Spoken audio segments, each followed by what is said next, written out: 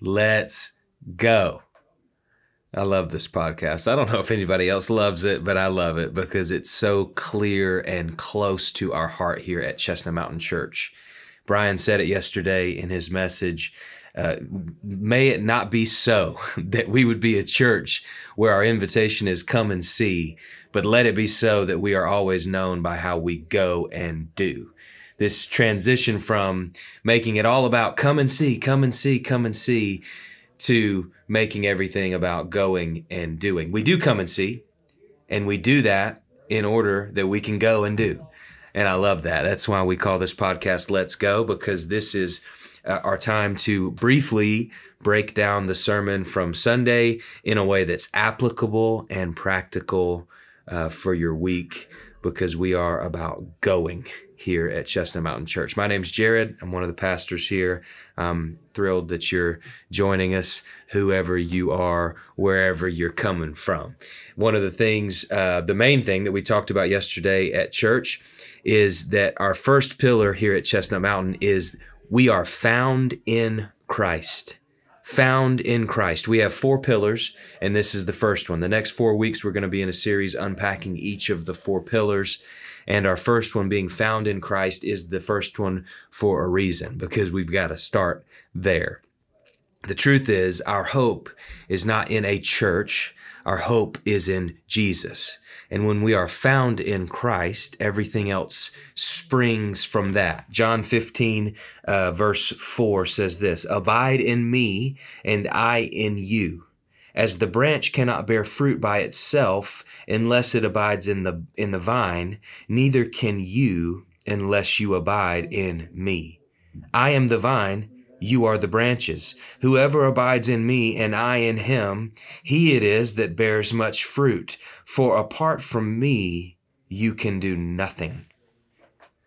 Like nothing, like not a little bit, but like nothing. That's where we are. That's why we say the first pillar for us here is to be found in Christ, because if we are abiding in the vine, fruit will be produced. One of the things that I wrote down from yesterday that Brian shared that was so good is, in order to saturate the world with the good news, we have to first recognize that it's good news. So the first question is it good news to you? Has this good news of the gospel of Jesus, has it changed your life? Have you been found in Christ? And if you have, and if you're a part of this body at Chestnut Mountain, or you're a part of another body of believers, God has placed you there. We believe this. God has placed you where you are because he has something that he wants you to do there.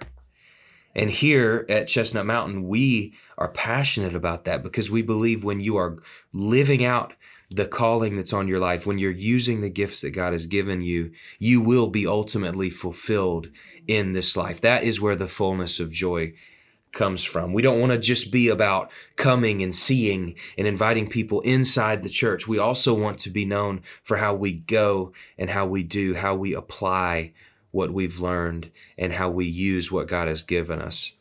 The church that stops growing has stopped going.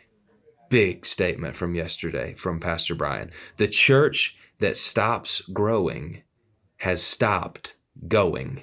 We don't want to stop growing, and we don't want to stop going.